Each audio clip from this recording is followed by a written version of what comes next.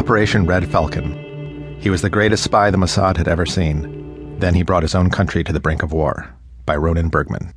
Early on the morning of September 1st, 1996, the Israeli military began moving troops to the Syrian border in preparation for a war they were convinced was imminent. The military's actions were based on top-secret intelligence that Syria was about to launch a surprise attack, passed on by an informant, a general at the center of Syria's Supreme Military Council, codenamed Red Falcon. Red Falcon's information had caused panic at the highest reaches of the Israeli Defense Forces, and senior military officials and Mossad officers were urging Prime Minister Benjamin Netanyahu to issue an order to the IDF to launch its own offensive before the Syrians could launch theirs. The attack never materialized, and the people of Syria and Israel never knew how close their countries had come to a devastating war. More than a year after that tense alert, in November 1997, I met in secret with a senior member in the Israeli intelligence community who told me a story I found nearly impossible to believe at the time. It would soon become one of the most infamous spy stories in modern history. One of Mossad's most respected operatives, he said, had been arrested on suspicion of fabricating the intelligence that brought Israel to the brink of war. The operative, Yehuda Gil, was legendary within the Mossad.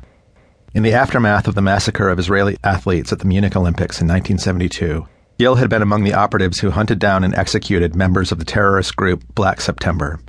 He had collected operational intelligence on Iraq's nuclear facility, which was later destroyed by Israel's Air Force. He had laid the foundation for intelligence networks in Sudan and had played a key role in two covert, now famous Mossad operations, codenamed Moses and Queen of Sheba, that brought the Jews of Ethiopia to Israel. And it was Gil who had recruited and handled Red Falcon, who for over 2 decades was Israel's most valuable agent in the Arab world. On March 24, 1999, Yehuda Gil was found guilty of espionage and theft in a secret trial, though he was released not long after in December 2000, when his term was reduced for good behavior. For the next 10 years, Gil refused to tell his story. During that period, I spoke with many others in the Israeli intelligence community about why such a revered operative would so profoundly endanger his own country. Their theories varied. According to some, Gil was a sociopathic evil genius. Others suspected he had been undercover for too long and confused the good guys with the bad.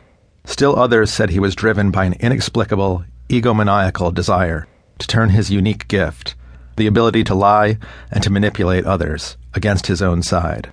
But no one could be sure why Gil had committed the crimes he'd committed, or even what exactly those crimes were, though their consequences were severe. He had profoundly damaged the international credibility of the Mossad, whose false information, going back how long no one was quite sure, had been shared with the major intelligence agencies of the Western world. He had put Israeli lives at terrible risk. He had even endangered his own family. One of Gil's colleagues told me that Gil's son was a paratrooper stationed at the Syrian front on that September day when the Israeli military prepared for war. "What kind of person is he," the man said, "that he would risk the life of his own child?"